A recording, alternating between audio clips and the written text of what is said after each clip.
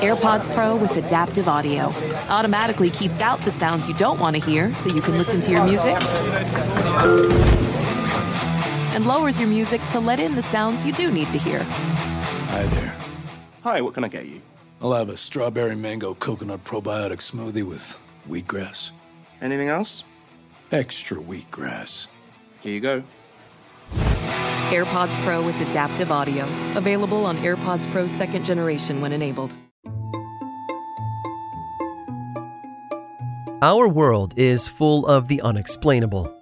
And if history is an open book, all of these amazing tales are right there on display, just waiting for us to explore.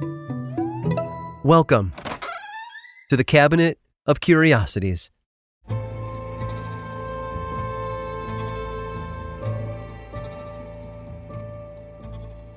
Henry had made fools of all of them. As he stood there in the middle of the crowd of people who had come for the museum's new gallery opening, he couldn't help but smile. My, how far he had come. Decades earlier, he'd been a brilliant young artist. His paintings were spectacular and eye-catching, and he had a promising career ahead of him. And yet, well, he was just a bit too honest. When an art critic offered to print a favorable review of his work for a hefty price, Henry refused. The resulting review destroyed his career before it had even begun. But standing here, in the middle of the exhibit crowd, while hundreds of people filed past his work, all of the suffering seemed worth it.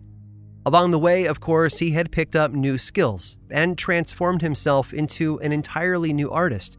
That's how you learn and grow, after all. But Henry took it one step further. The exhibit, you see, was for a newly discovered Vermeer painting. There weren't many of the 17th century Dutch masters' paintings in existence, so finding a new one was guaranteed to draw a crowd.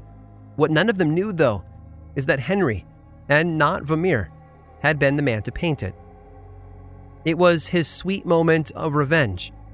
All of those critics and peers that had doubted him and pushed him down were now nothing more than fools, tricked into believing that a painting Henry had created was actually the work of a Dutch master. It was validating. That was 1937. Over the next few years, Henry tried his hand at more forgeries. He managed to sell another fake Vermeer to the infamous Nazi Hermann Göring, one of the most powerful figures in Hitler's Germany. Göring had been gathering stolen artwork all across Europe, but occasionally purchased pieces he loved. A newly discovered Vermeer was just too tempting to pass up, and Henry walked away with $500,000. When the war ended and Göring's hoard of treasure was recovered, experts began to look through the collection and attempt to identify which piece came from where. The new Vermeer, though, proved tricky. After months of chasing leads, the authorities managed to arrive at Henry's doorstep. At first, they arrested him for collaborating with the Nazi forces, believing he had stolen the painting and given it to Göring personally.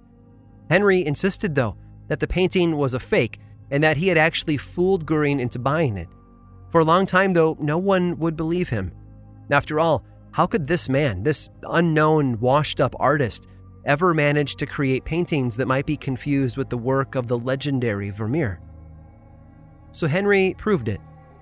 Under the supervision of the authorities, Henry gathered the tools, chemicals, and paints necessary to complete another of his knockoff masterpieces, and then got to work. As the story goes, he wasn't even finished with the painting before the experts caved in and accepted defeat. Henry really was that good. In the end, the court convicted him of forging signatures and delivered a short 1-year jail sentence. Henry, however, had a heart attack a few days after the trial and passed away before he could serve his time. Oh, and one last thing. After going through everything recovered from Henry's home, the authorities found the bag of cash that Göring had used to purchase the fake Vermeer. Henry had barely touched it, already wealthy from the sale of other fakes to a handful of European museums. That's when they discovered something absolutely amazing. The cash was fake. The unlikely fraud, it seems, had become the victim of his own game.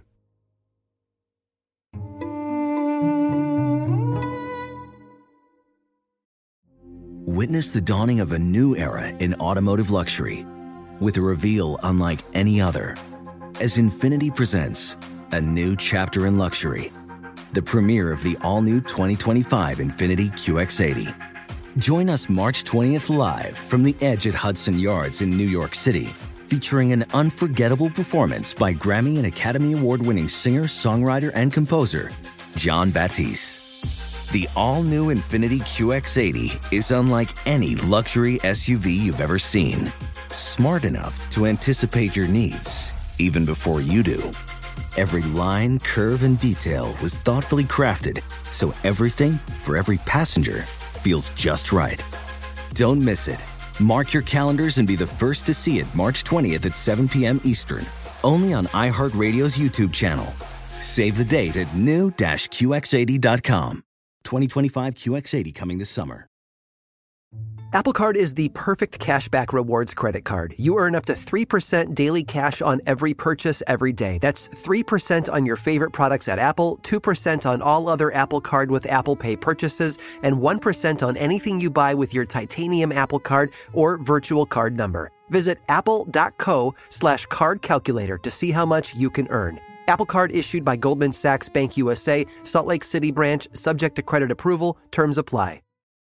Did you know that most salads travel over 2,000 miles to reach your plate? But not with 80 Acres Farms. Their crisp salad greens and herbs are food less traveled, going from farm to store in days, not weeks.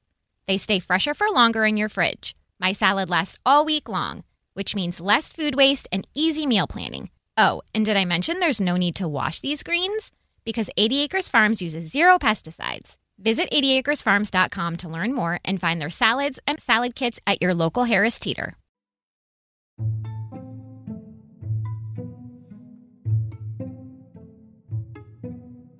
Thomas was a plantation owner in colonial Barbados, an island in the Caribbean.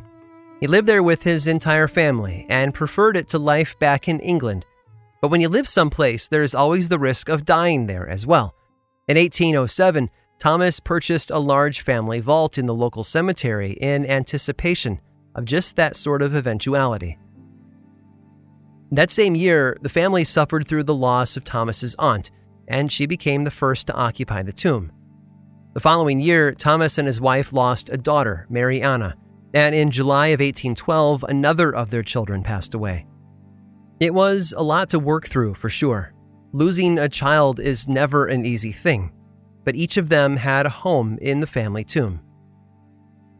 Later that same year, Thomas himself passed away. When they opened the vault, though, they were met with a surprise.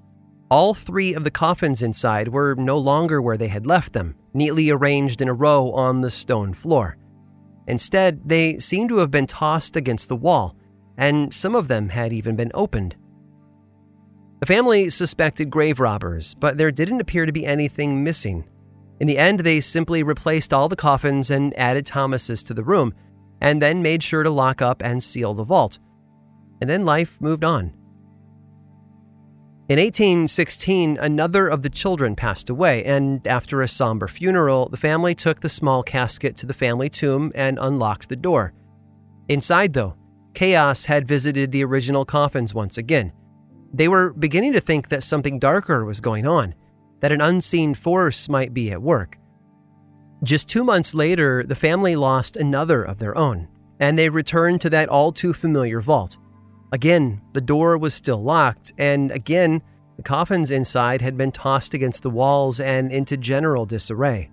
They straightened up things like before, but word began to spread around the island about what was going on in their tomb. When another of the family passed away in 1819, news spread fast enough that the governor of Barbados himself, Field Marshal Stapleton Cotton, traveled to the cemetery on the southwest corner of the island to watch the burial with his own eyes. Inside, they found the same scene of disarray, and the governor personally inspected it before helping with sealing the tomb. This time, at his request, they covered the floor of the tomb with a layer of sand, hoping it would reveal footprints if it were ever to happen again. Then they locked the door, sealed it, and even placed secret marks on the door frame to help them know if the vault had been tampered with. It was less than a year before the authorities were made aware of reports of noises from inside the tomb. Governor Cotton made the journey back to the tomb, and the community and family gathered around to watch him inspect it. He reportedly found the seal intact, but when he unlocked the door and pushed it inward, it resisted suspiciously. With help, he was able to open it wide enough to look in, which is when he discovered two very different clues. First, the coffins had all been tossed against the wall, which explained why the door was difficult to move. Some had tipped over, and others were standing on end. But to make matters more confusing, the sand on the floor was as smooth as it had been in 1819. Not a single footprint could be seen, which, of course, reinforced the local belief that the tomb was home to more than just wooden coffins. There was a spirit in there as well, and it wasn't happy. This was apparently the final straw. In April of that year, the family pulled all of the coffins back out and transported them to new underground graves and left the old family vault empty and unused. The spirit never gave them trouble again. Over the years, people have offered up their own theories about why the coffins kept moving. Some blame earthquakes, while others think the cemetery has been plagued by flooding from underground sources. To be honest, no one really knows for sure, leaving this story in the realm of myth rather than fact. When it's all said and done, I suppose, there really is only one truth we can glean from this tale. Let's all hope our final resting place is exactly that. Restful. I hope you've enjoyed today's guided tour of the Cabinet of Curiosities. Subscribe for free on Apple Podcasts or learn more about the show by visiting curiositiespodcast.com. This show was created by me, Aaron Mahnke, in partnership with How Stuff Works. I make another award-winning show called Lore, which is a podcast, book series, and television show, and you can learn all about it over at theworldoflore.com. And until next time, stay curious.